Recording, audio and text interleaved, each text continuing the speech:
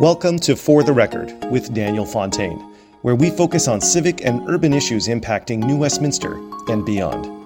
For the Record puts it on the record, when and where it counts. Now let's begin.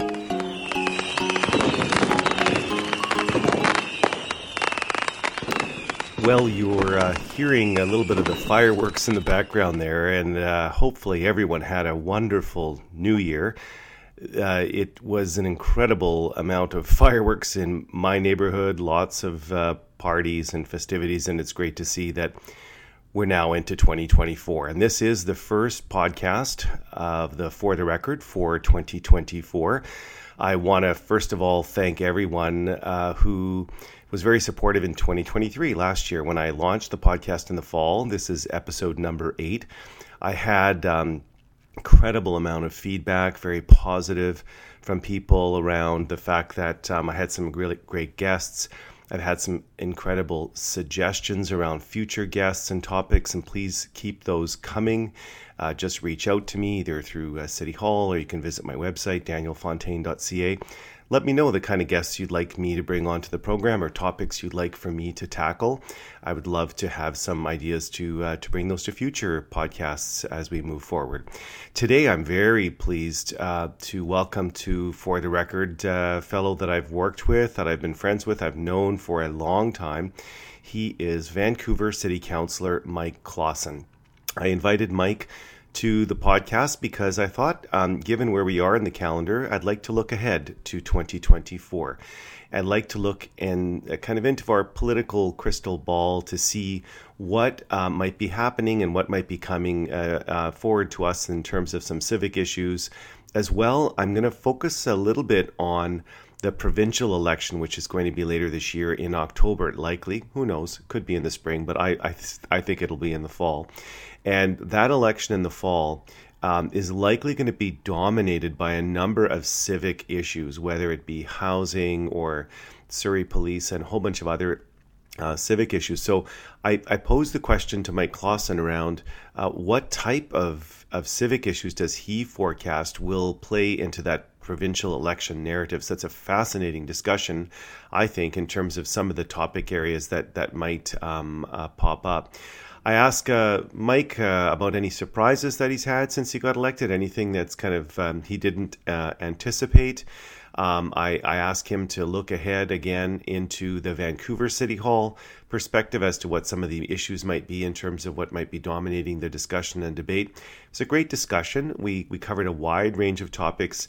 And at the end, I did ask Mike to tell us a little bit about something about himself that perhaps we didn't know. And you might be surprised with what he was able to let me know in terms of some of his involvement in the local film industry and such. I don't want to spill all the beans. You'll have to listen to the end of the interview to hear what Mike has to say about that. But once again, thanks for all the support of the podcast. Thanks for tuning in again today.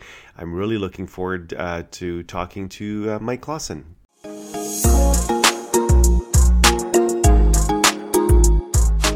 And I'm joined here in the studio today with a very special guest. His name is Mike Klassen, and Mike and I have known each other for a long time, and you'll recognize his name, no doubt, because he is a city councillor in the city of Vancouver. So welcome to For the Record for the first time, Mr. Councillor Mike Klassen. It's exciting to be here, Daniel. Thanks for having me on. So on the podcast today, Mike, I thought what we could do is this podcast is airing the first week of January. So typically around this time of the year, people look ahead. So I thought, well, I have a few questions for you, just a little bit of a look ahead, but this is a special look ahead because 2024 is a very big event coming in 2024, and that's called a provincial election. And with that provincial election, no doubt there's going to be a lot of things that will intersect with cities and urban areas. So I thought I'd touch a little bit on that today and perhaps just jump right on into it and start out with saying that, or perhaps asking you that the election is next year, and I've noticed a lot of how civic issues are intersecting with the provincial, and I won't list them all right now because we're probably going to talk about those in a bit. But if you were to look ahead at 3 topics that you think might kind of carry over from 2023 over to 2024 and right into the provincial election with a civic or a city's bent to them, what would those 1, 2, 3 topics be that you would forecast will likely play in the next election, provincial election? Yeah, it's a great question. I mean, I think there are the topics that frequently get discussed by pundits and observers, and so some of those align with the reality of what voters are experiencing and what people living in Metro Vancouver are seeing. And I'll say, for example, the topic of housing. I mean, it's such a big topic. It's the affordability challenges, the supply challenges, the big sort of policy moves that were all approved late in 2023 that will start to unfold during the lead up to the election is going to be something that a lot of people will be observing closely. I think all municipalities are right now trying to figure out how to make this work, including the City of Vancouver, and kind of looking what the implications of the policy are. We have taken an extraordinarily collaborative approach to the way we work with the provincial government, and so I don't think that will change at all. There are probably questions that will come back to us from staff after they've had a chance to analyze. I would sort of say that the other kind of big topics that are going to be coming to us are probably around infrastructure, and it affects directly housing. It also affects transportation. But how are we going to make sure that we can build in the places that are properly supported with either water and sewer services, electrical grid services, or just transportation infrastructure?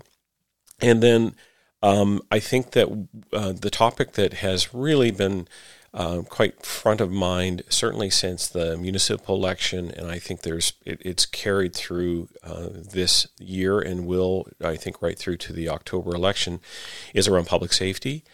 And there's many parts to that. It's not just about policing, but it's also how we address the mental health and addictions crisis. And this is something that is so, I think a lot of local governments are feeling a little overwhelmed by it, and which is why I think we need to really put our minds and work together collaboratively at all 3 levels of government and through communities to try and find solutions so we can try and make sure that more lives are saved and that the burden and pressure that happens on communities, including small business operators in terms of vandalism and other types of things that are happening, are addressed. And I think those topics are going to be right at the top. And I think a related topic a little bit might be healthcare. And I only bring this up just because healthcare has been in the news a lot lately. Healthcare is traditionally not the dominion of local government. But I do think over the long term, as our population ages, I think we're going to have to be making sure that there is healthcare infrastructure because as that population does get older, it has higher needs, and that eventually can affect paramedic services, policing, and fire rescue, first responders feel the pressure, and of course municipalities end up paying the cost for those in the long run. So I think those are kind of the big areas. I mean, those are big topics. I'm sure that the people who are running the various campaigns are going to really nail it down and figure out exactly what the public wants to be hearing about. I agree with you on all those topics. I will add one, and then I want to just quickly follow up on one of them just to get perhaps a bit more color commentary on it. But I think the other issue that's been dominating, that was dominating the news in 2023 from a civic perspective is the Surrey Police issue, the RCMP and the transition over and away from the RCMP to the Surrey Police Services. I can't help but think that Mayor Locke and their team have been taking out ads. They're very committed to keeping this front and center right through till next October. So I have a feeling that will likely play into the provincial election in some respect. It is a micro issue in Surrey, but it's been getting so much provincial attention that I can't help but think that won't be on the docket. But going back to the comment you made around housing, and I fully agree with you. I think that generally the topic of housing will be there, but maybe to drill down a bit more, as we head to this election, the Premier's talked a lot about not only making the commitments around housing, but actually seeing things happening on the ground. We've really only got about 10 months between the time that you and I are sitting down here and the time that we're going to the campaign, is enough going to be seen from the public's perspective on the ground, changes to housing and affordable housing and things that it will kind of take that off the agenda for the provincial government? Or do you see that there'll be still a demand from the public to do more and to be more aggressive around provincial policies around housing development?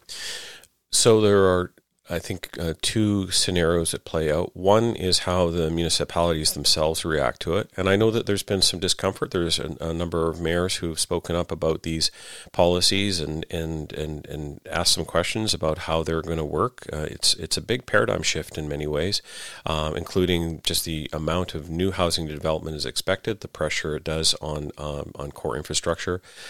And then I also just think you're right. Are we going to have? Is the market going to be able to respond to the approvals, the speeding up of the process, some of the new incentives that local governments have tried to bring in, and also the federal dollars that are coming, the Housing Accelerator Fund, which is in the hundreds of millions, sort of region wide for Metro Vancouver, that is supposed to go toward helping building more affordable and non-market housing.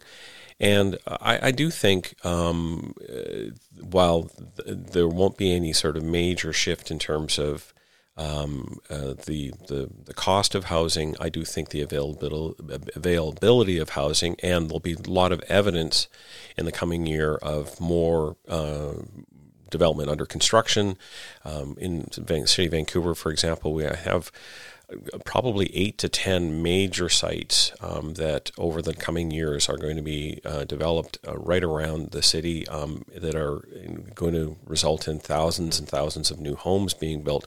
So if City Council and working with staff and working with the region and the development community can come together, then we can get those approvals happening and really work together to make sure that shovels are in the ground and development happens and all the needed servicing is there to make sure that we can get construction built as soon as possible. Well, good comments, Mike. I think that that we'll see over the next 10 months into the next year.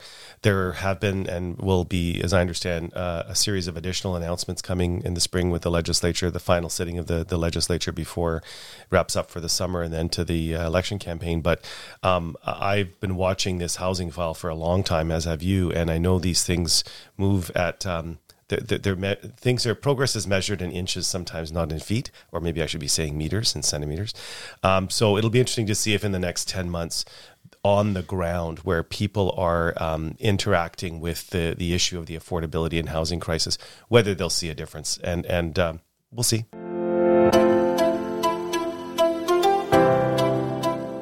So I want to switch slightly switch topics, but maybe drill down a bit more on the topic of housing itself. And in 2024, do you see any major progress when it comes to actually, you touched on it a little bit there, but building more housing, more in capital, lots more housing, and building it faster in places like Vancouver and places like New Westminster? Both our cities are very developed. There's not a lot of land, so we're going to have to go up, kind of not out. And secondly, if you could comment on the provincial tools that have been announced already, the ones that have come out in the fall, how do you see those playing into more and faster? Mm-hmm. So I'll start with the missing middle, which the City of Vancouver did an enormous amount of our planning team did a lot of work in developing those policies. They were approved in midsummer, and our initial projections was just for hundreds of applications, which doesn't sound like a lot, but I'm certain that once people have a better understanding of what the opportunity is, then and I know that the development community and the home builders themselves are still kind of learning what does it mean to be able to have a 50-foot lot with 5 or 6 stratified units onto it in a housing form that is very familiar to us, at peaked roof or just in an actual home on a block, but with more individual housing units there. The province obviously put together a policy to make that more of a blanket approach for other municipalities across the province, but I'm hoping Vancouver is able to lead the way on that. I think the transit-oriented development piece is going to be very interesting. I know that there's always concern when we start talking about more high density and more towers. You've certainly seen probably Burnaby and Coquitlam probably way out ahead in terms of that kind of TOD, that transportation-oriented development. I don't think we're going to be seeing the same sort of size of towers in around our SkyTrain stations, although I do think we'll see a lot more. I think of what's happening at Joy Station, for example, in the city of Vancouver. I think we're, into the 30 plus to almost 40 story, which is still very high, potentially, but again, in order to be able to do that at Nanaimo or 29th Avenue Station or in other parts of the city, I think of Renfrew and Rupert stations, again, the needed services are going to have to be there to be able to carry that additional housing. And I think that the policies themselves, people will become a little more accustomed to it, partly because I think the whole zeitgeist has really shifted. The kind of protests that we used to see before this last couple of years have died down and have been replaced with very vocal advocates for more housing. And I think it's because families that currently live in housing see either friends or family members that aren't able to attain housing, not being able to get into the marketplace, having to move abroad, and I think they feel strongly about it, and as well, obviously, the people that need housing. So, at the end of the day, I think this conversation is kind of going in a direction where people are very pro-housing. And again, but they also want to make sure that they have some say over their communities and their neighborhoods. And so things like urban design, proper amenities in the community are going to be really important to that decision towards that direction as well. Mm-hmm. And I would just add that I think, in addition to what you've said, I think that the challenges around building more and building faster, there's two that we haven't, you touched on it a little bit, and that's infrastructure. And I think that if we don't, in the provincial and federal governments, don't wrap their head around the fact that, for example, if we're letting in 1 million people over 2 years, that when those people move to Canada, they need housing. And when they need housing, there has to be infrastructure built with that housing, like water and sewer. And just getting the federal and provincial government's kind of focus beyond just the housing announcements, but also the infrastructure announcements that support the housing. So that's really critical, as you mentioned. The other piece that you didn't touch on, which I think is also a potential difficulty or challenge around the building more and building faster, is the human resources. And you and I both used to work in healthcare, and we used to talk a lot about health human resources crisis. We are now facing a construction industry crisis in that we have no human resources to actually build all of these houses. And I'm not hearing a lot about that. I'm not hearing about the training programs and encouraging people to take up the trades, and also in the new immigrants that are coming in, making sure that they have the training and skill sets to build all these towers and middle missing housing, etc. So I am concerned about that. I hope in 2024 we hear a lot more about that and about more training, because it doesn't matter at the end of the day how much your council or council in New West approves housing. If there's nobody there to build it, it won't get built. One of the things that I've learned in the sort of time that I've been in office, the past 14 months, and the people I work with at City Hall will be glad to hear I'm saying this, is that we also have to strike a balance. They are, in many cases, many of our team members in either our permitting or development and other parts of the city are working flat out right now. And so I think it's really important to understand that that we can apply more pressure to do things more quickly, but we also there is a place where it becomes a bit of a tipping point. So you're right, we're going to need more boots, more boots on the ground, literally boots on the ground, to be able to do the development. But we also need to make sure that inspections happen, that permitting happens, that plans conform with the existing zoning. So all of that takes human resources.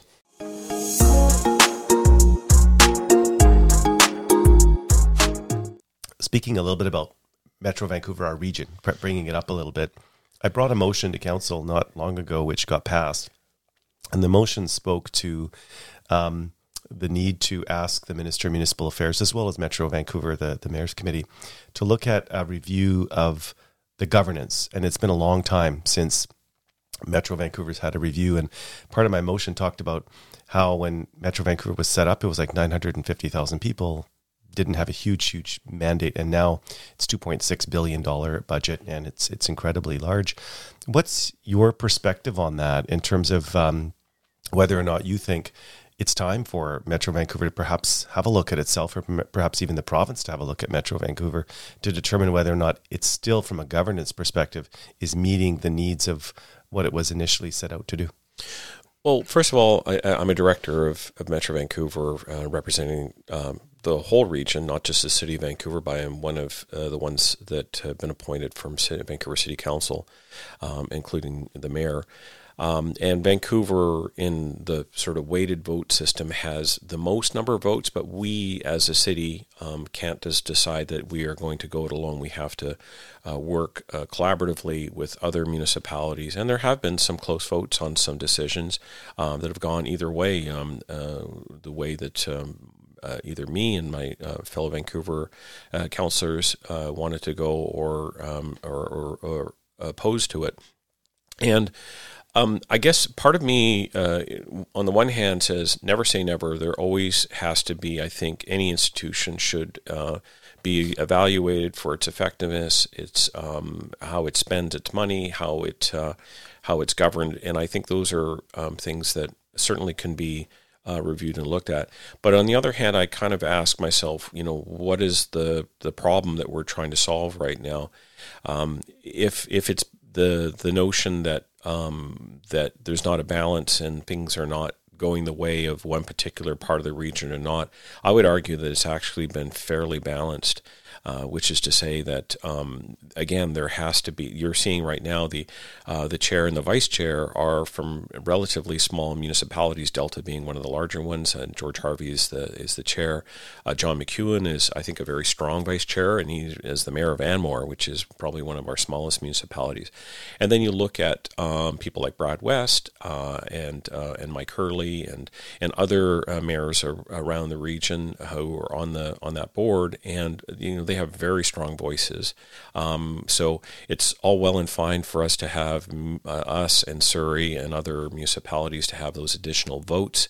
At the end of the day, it's really a case of us working together and collaborating. So I would sort of say, just going to a system like I think it was at one time where you could vote an elected representative, but then you start getting into the potential for that kind of balkanized politics where people are only representing their city instead of looking at what's the greater good for the whole. Metro Vancouver is responsible for our waste management, both liquid and solid waste. They have enormous financial cost pressures on them right now with regard to liquid waste treatment. That is going to be probably one of the biggest challenges that we're going to be facing in the coming sort of decade or so, with the Iona treatment plant that will be servicing part of the North Shore, City of Vancouver and Richmond, and South Burnaby. And then, again, I'm sort of getting into the watersheds a little bit. And then there's the North Shore wastewater treatment, which is gone over budget and is now subject to a review, an external review, to try and understand a little bit better about where those cost savings might come from. There was a contractor and a disagreement that ended up in sort of legal action, and a new subcontractor coming on to build the project. So I think that those are big issues that I think are going to be region-wide ones that we're going to be sort of wrestling with. And there's also economic development. There's a group in there called Invest Vancouver.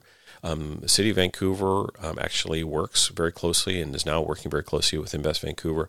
It's a way for us to look at the entire region in terms of attracting business opportunities, investment, and also finding which parts of the region are going to be the best for whatever type of industry or business opportunity. So again, I think that is all kind of happening and working right now fairly well. But again, I'm not closed-minded to the opportunity of maybe reviewing and seeing how we can do that work better. Yeah, and I guess where I was coming at it from is it's I consider it as really best practice to always review your governance structure over time. And it's just been so long since Metro Vancouver has. And also when I talk to a lot of people in Metro Vancouver, in particular in New Westminster, is they have no idea like how Metro Vancouver is governed. Like so many people just have no idea where to go and who to approach if they have issues with Metro Vancouver. So I'm hoping that the minister will take up the request from the City of New Westminster and will actually conduct a review, and how and what that looks like we'll have to see, assuming that they take this up. But I think I think the time has come for us to have a look, and at the end of the day we might all agree that it just stays the same way. But for me, Mike, the aha moment for me on this, and one of the reasons why I brought the motion forward, was when we had that snowmageddon, the whole issue last year. Actually, I guess it was in 2022. We had the big snowfall, and there was just this. It was not coordinated in terms of the response and the preparation from my perspective, and it got very little interest from Metro Vancouver in terms of even in a review or kind of a public process to let the public know why our transportation system fell apart. And it got me thinking, well, of course there's no interest in there because nobody wants to kind of like, look at themselves, and perhaps there might have been, somebody might lay blame or whatever, but it wasn't a blame game. It was around getting to the facts of what happened. And for me, I thought Metro Vancouver does a lot of great work on sewers and water and all like what you said, and they're now into housing and all that stuff. But there's some other areas that perhaps the mandate could be expanded, or perhaps areas where it shouldn't be. I don't know. But anyway, that was one of the reasons why. Yeah. I mean, Metro Vancouver does, again, it's a lot of things, and you're right, probably a lot of people are unclear on what regional governments do all over the province. They also manage quite a number of regional parks, very popular ones. You mentioned housing. And there's also a lot of work happening around reconciliation too, which is an undeniable, important sort of step that we have to take as a region, and so they're playing a big part in sort of handling that important file as well. So we'll see. Yeah. But I, as far as snow clearing and removal, it's always a bit of everybody gets to have bragging rights. Right now, we're not having any snow right now. We may have some later this winter, but so far so good. But I know that our teams work very hard to try and clear the streets, but it's really hard to get them all done. Well, Mike, you know what they say is our snow removal system is the best in the world until it snows. Exactly. So.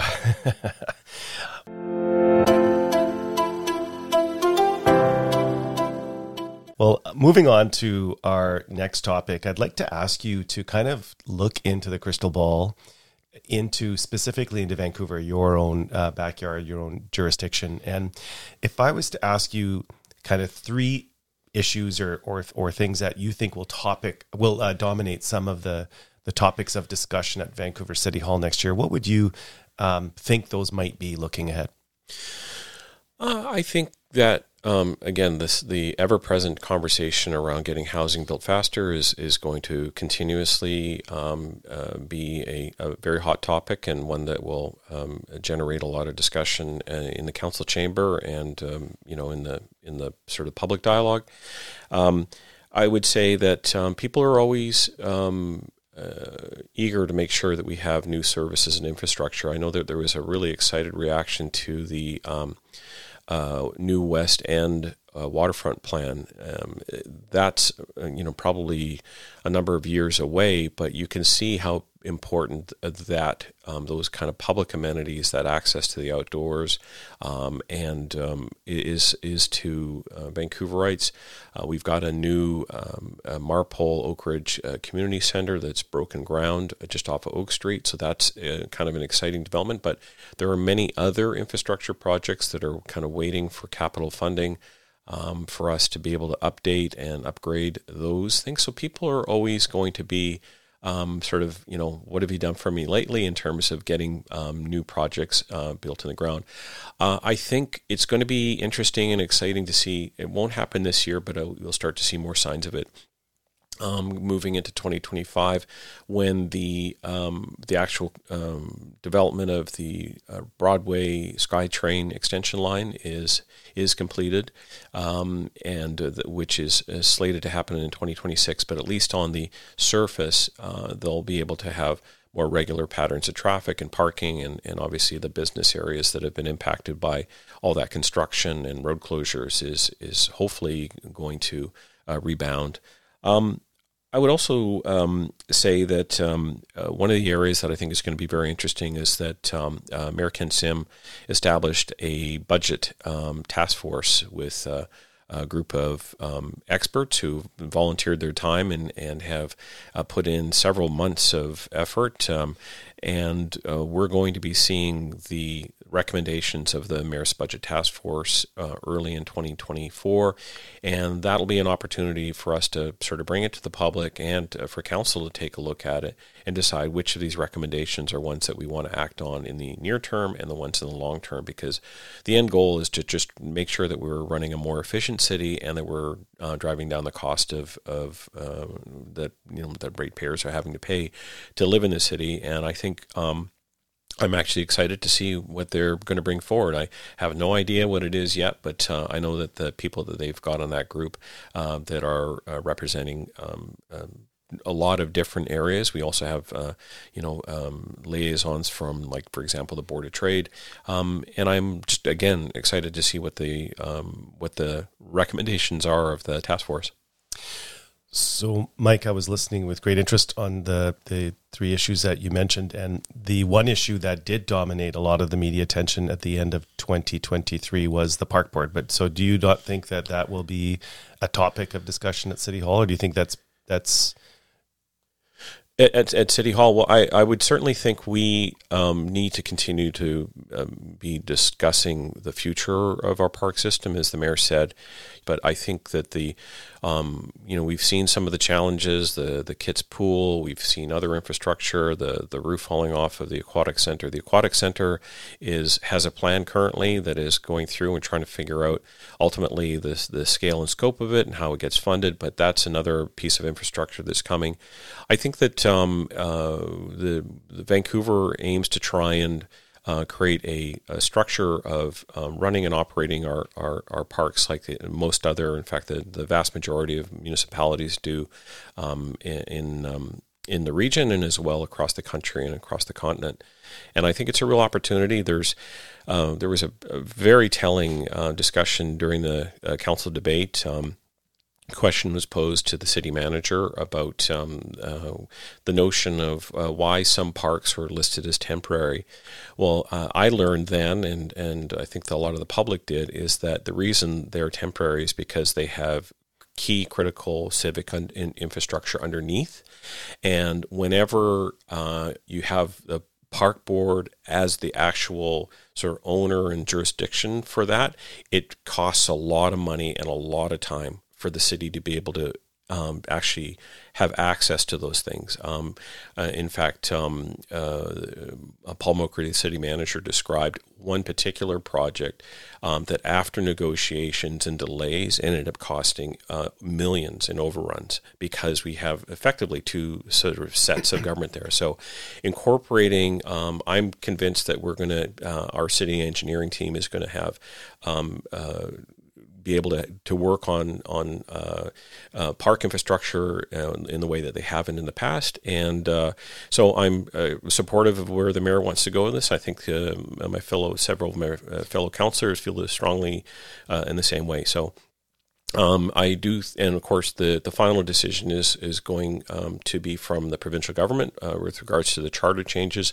But we have to present a go forward plan on that, including our relations with the First Nations, and I'm convinced that that's all going to go very well.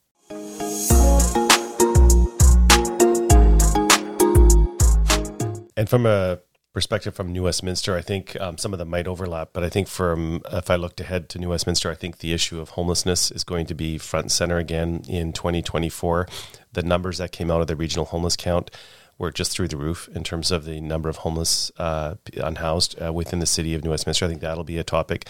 Secondly, I think the budget, like the city of Vancouver, we're struggling to get budgets, in the 6, 7, 8, 9% range, which is just it's hard for even me to wrap my head around that.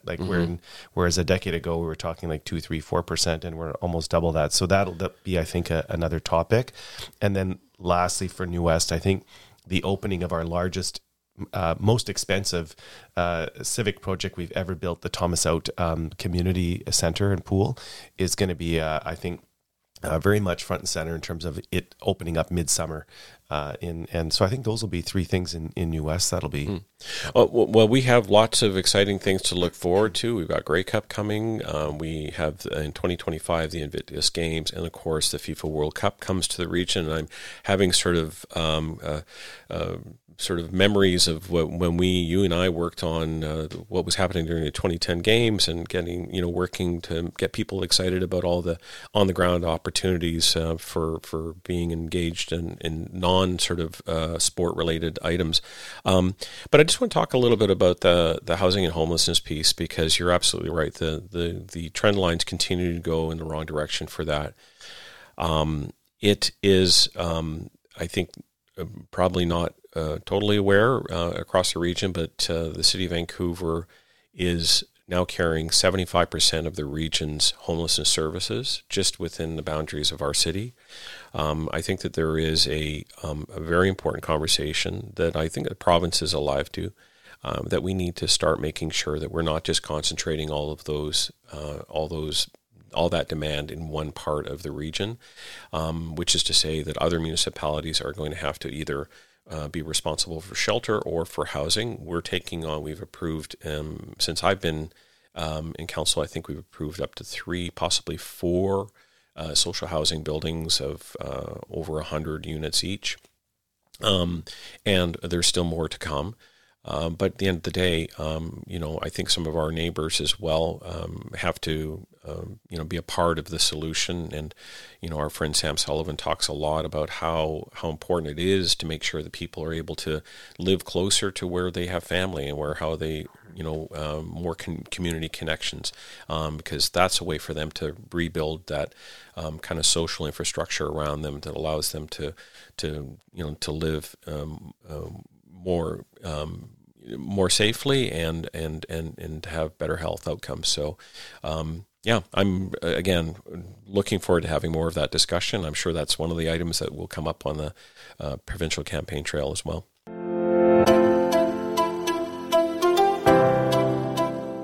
Shifting back a little bit to the provincial election, which is coming up in October, assuming for a moment that you had the ability to insert a couple of items into the campaign platforms of all these provincial parties, and something that would highly resonate with Metro Vancouver urban dwellers, perhaps particularly in Vancouver. But if you had the ability to have a pen and to go in there and to write 2 things into the platform that you think would be highly popular, well received by these provincial political parties in the upcoming election, what would those 2 things be? Boy, that's a lot of pressure on me for that one. There's one that I can think of right off the top of my head, which is I do think we need the province to start talking about negotiating with the federal government and with local government on the Broadway extension going out to UBC. everybody just assumes that's a fait accompli, but that boring machine, those two great big boring machines, Phyllis and Elsa, I can't remember the name of them, both of them are, that are going underground right now and have just passed Granville Street, I gather, on their way to the terminus at Burrard and Cypress. By the time that machine gets through the other end, it's going to be either they pull it out of the ground, take it apart, and put it, send it somewhere else at great cost, or they say we're going to keep boring, and we're going to go right down Broadway, and we're going to get out to UBC. And of course, we've got the Jericho land proposals. There are really quite significant amount of housing development that they are seeking out there. And then UBC is growing just unbelievable rate right now, and it needs that permanent rapid transit infrastructure. So I would say that if people in the Premier's office are listening, that is one thing, and also the Leader of the Opposition, I want them to be talking about how they're going to try and get that project built. I also do feel like we have been taking on, as I mentioned before, quite a disproportionate burden in terms of the downloading of the costs for childcare and for mental health and addiction services. I think they are falling onto local governments and making it much harder for us to keep sort of taxes and more affordable. So I would expect some kind of financial commitments around making sure that those services. I personally have been collaborating with Councillor Lisa Dominato on trying to drive the childcare file in council for our governing caucus, and while we're making progress on this one, it still needs to have more provincial commitments to be able to realize some of those spaces that are, again, going to make life more affordable in the city. So those are kind of my big ones right now. I'm sure I'm missing a whole bunch of them, but I would say that if we can make good progress on the childcare file and on that big piece of rapid transit infrastructure, in addition to all the other big moves on housing that are happening right now, I think those would resonate very well with Vancouverites. Mm-hmm. And I think I agree with you. And I think if I could add to that, if I had the pen to be able to add stuff into the platform, there's three things I would say. One is that the provincial government makes a commitment to refund urban centers for all identified downloaded costs that the provincial government has downloaded onto cities to pay for. And I mean, that's a dream, but that's why I get the pen and I get to write it into the platform. But I think that Vancouver did a fantastic report a number of years ago quantifying the amount of downloading that the provincial government has on the city. And it was in, I think, the neighborhood of $250 million. And this was like 3-4 years ago. I can only imagine that it's gone up since then. It would be, I would dare say, from a city perspective, similar in places like New Westminster and other cities, but just at a smaller scale. Secondly, I think that tying infrastructure dollars to densification and cities that are taking on that density and are prepared to make the difficult decisions and challenges and do it quickly, I think there should be an opening of the infrastructure bank and a vault for those communities that if they need the extra water, sewer, other parks, libraries, pools, that the provincial parties make that commitment that those dollars will flow and will follow from that. And lastly, just huge new dollars and commitments on affordable housing. People need to see that being built sooner rather than later. And if I was able to have the pen and mark that into the platforms, I would say that very specific and targeted numbers around investments in affordable housing in the province. Just reflecting on what you said there in that last piece, we don't talk much about home ownership these days. And there's good reason for that. It's extraordinarily expensive to make a down payment on a new home and on a home purchase. So that's an area. Affordable home ownership is a conversation that has come up a lot in my sort of 14 months in office. And as a result, I'm currently looking at potential opportunities. There'll be a small start, maybe 100 or a few dozen homes to start with. But I think we definitely need to start looking at more attainable housing that people can have and invest in and own. So, yeah. Well, you and I both we each have one child, and both are in their 20s, in their early 20s, and I've had these tough conversations with my son, and he's looking around going, where do I live? Like, where do I, when I leave home, where do I go? And I'm sure your daughter's in a similar boat. And yet we're both fairly successful people, and our kids are very, smart. They're doing all the right things, getting educated, etc.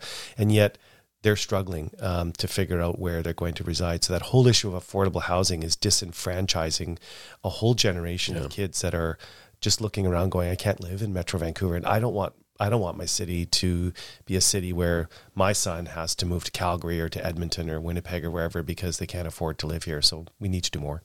It's no question. It is one of the great challenges of our time, and it's one that I think about continuously. How do we find ways for people to be able to stay here, and whether it's just making sure that we develop more housing supply, bringing more affordable rental into the marketplace as well. But yeah, we need to do, and childcare is another big piece of it. But we've got to find ways. Otherwise, we're going to lose some of our best and brightest to other cities.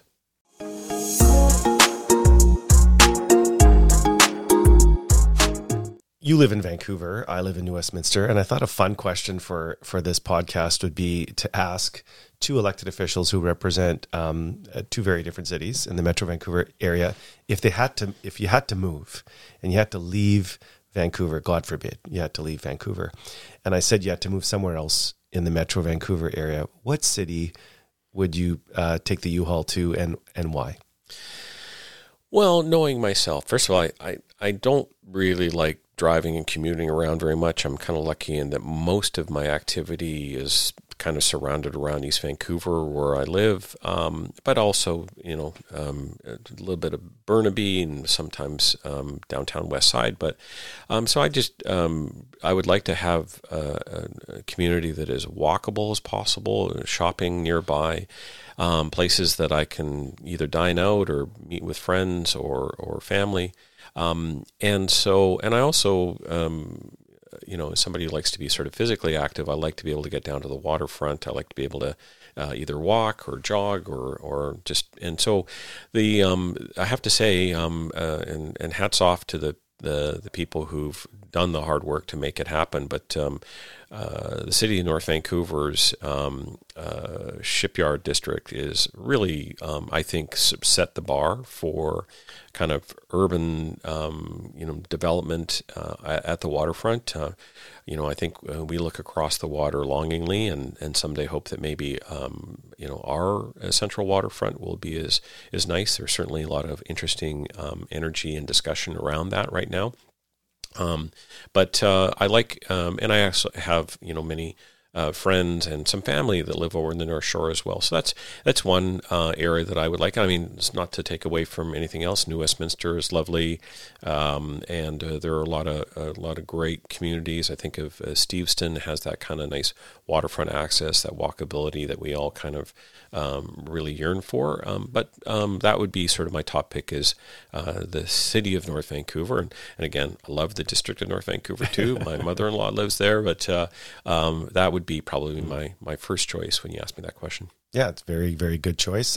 From my perspective, if I had to leave New Westminster, again, God forbid, if I had to leave the Royal City, there's two cities that kind of pop up for me, and it was kind of close, but then not so much.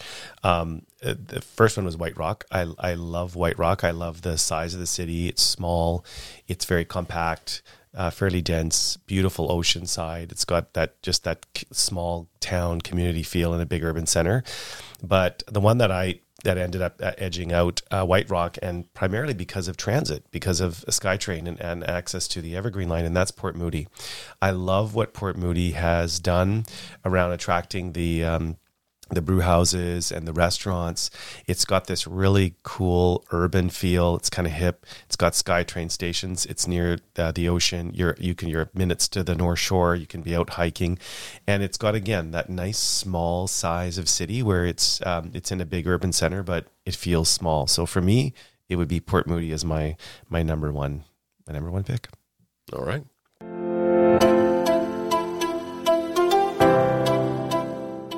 Mike, you indicated that you've been in office now you've been elected to city council like myself for just a little over a year.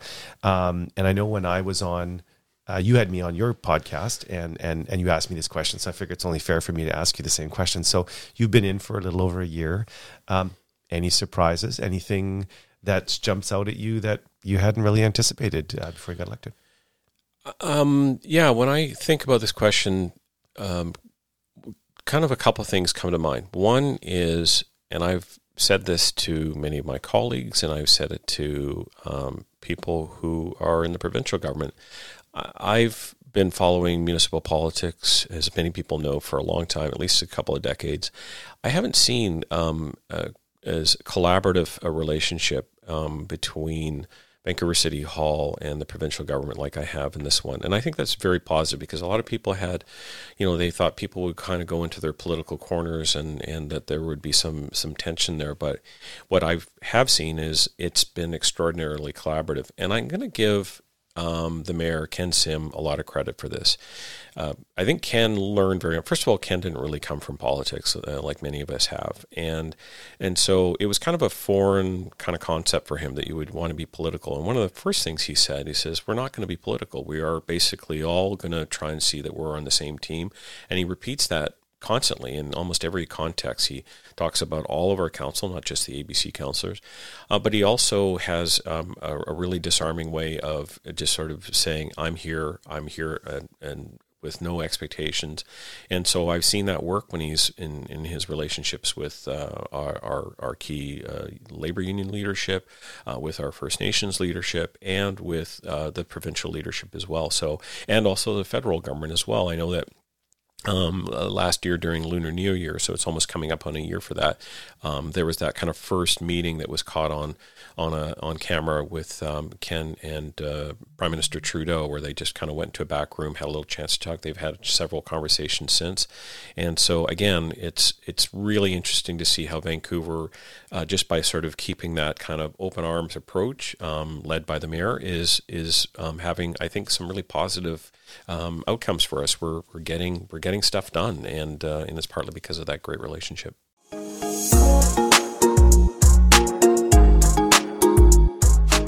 So to close this out, wrap up this podcast, I thought I typically ask people at the beginning of the podcast, like, who's Mike Klassen? But I've kind of flipped it around, so I'm going to kind of ask at the end, but kind of like, who is Mike Klassen? And is there one thing about Mike Klassen that people might not know, that if they did know, they'd be kind of amused about, or maybe surprised to learn that that was connected to Mike Klassen? Oh boy. Well, I always used to joke that I've had many lives, because I'm old enough that I've had probably multiple different hats and different careers. But I'm going to go way back to when I was more or less out of university, and I had the film industry was sort of taking off, and I was like a lot of people back then. I used to love watching daytime television and regular kind of primetime television, I should say, and movies, and the fact that we had an industry that was sort of kicking into gear at that time with a couple of major studios moving up to Vancouver. That was kind of a cool time for me. And again, I didn't stay with it for a long period of time, only a few years, but I got to work with some very interesting, on some interesting projects, some major films. I was on film sets with John Travolta and Kirstie Alley with Look Who's Talking, which went on to become a huge smash hit. And also was a runner on the MacGyver show, which is kind of hilarious to me. I got to chat with Johnny Depp back in the day when he was filming his first TV show, 21 Jump Street. But one of the kind of the funny memories I had is when I ended up working on a TV commercial, and it was for, remember, Canadian Airlines, which was eventually absorbed in Air Canada. Really quickly, they brought in a top-level Canadian director and from Quebec named Jean-Claude Lezon. Jean-Claude was just a magnetic person. He had done I believe the movie was called Leolo, had really caught everybody's attention at the time for just being this beautiful kind of lyrical cinema. And so he was kind of the hot ticket. When I met him, he had this kind of black hair to his shoulders. I think he was part Iroquois. I wish I remember all of it, but he just had so much charisma on the set. And he had, on the whole crew was from the city of Montreal, and they're all, of course, like a lot of Montrealers, really stylish, well-dressed, very sophisticated. So I got to work on this crew.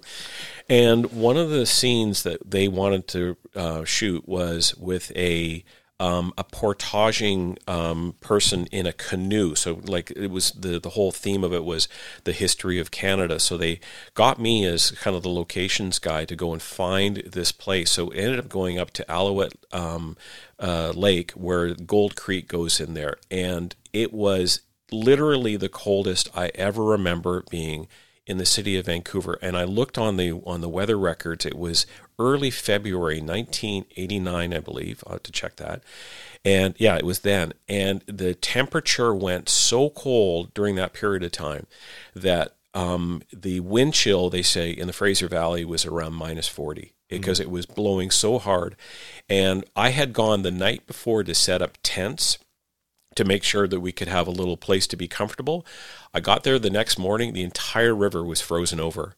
Like, imagine a running creek was completely ice. So we got there the next morning and having to bust it out with oars and try to just to get enough of a shot there. And of course, they were shooting on film, and we had to kind of do these different takes. So at the end of the day, we ended up having an amazing after party, a wrap party as they call it in the film. And so I got the first time I ever really got to kind of engage with Jean-Claude, and sadly he perished in a plane crash a few years later. And I think Quebec and Canada lost one of its great artists in the film industry. He would have gone on to much bigger and greater things, but I just have that fond memory of that time in my life, and one of the more standout times when I was working in the film industry. Mike, thank you so much for participating in the For the Record podcast. It's great to have you on. I know that I will have you back on again. Hopefully we'll be able to carve out some of your busy time to come back onto the podcast.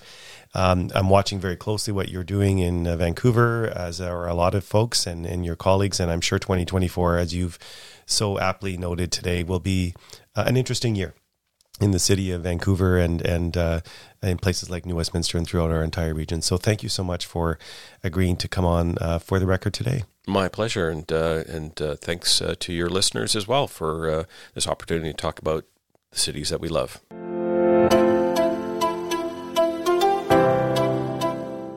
You've been listening to For the Record with Daniel Fontaine. The opinions expressed in this podcast are my own and not necessarily representative of New Westminster City Council. Thanks for tuning in.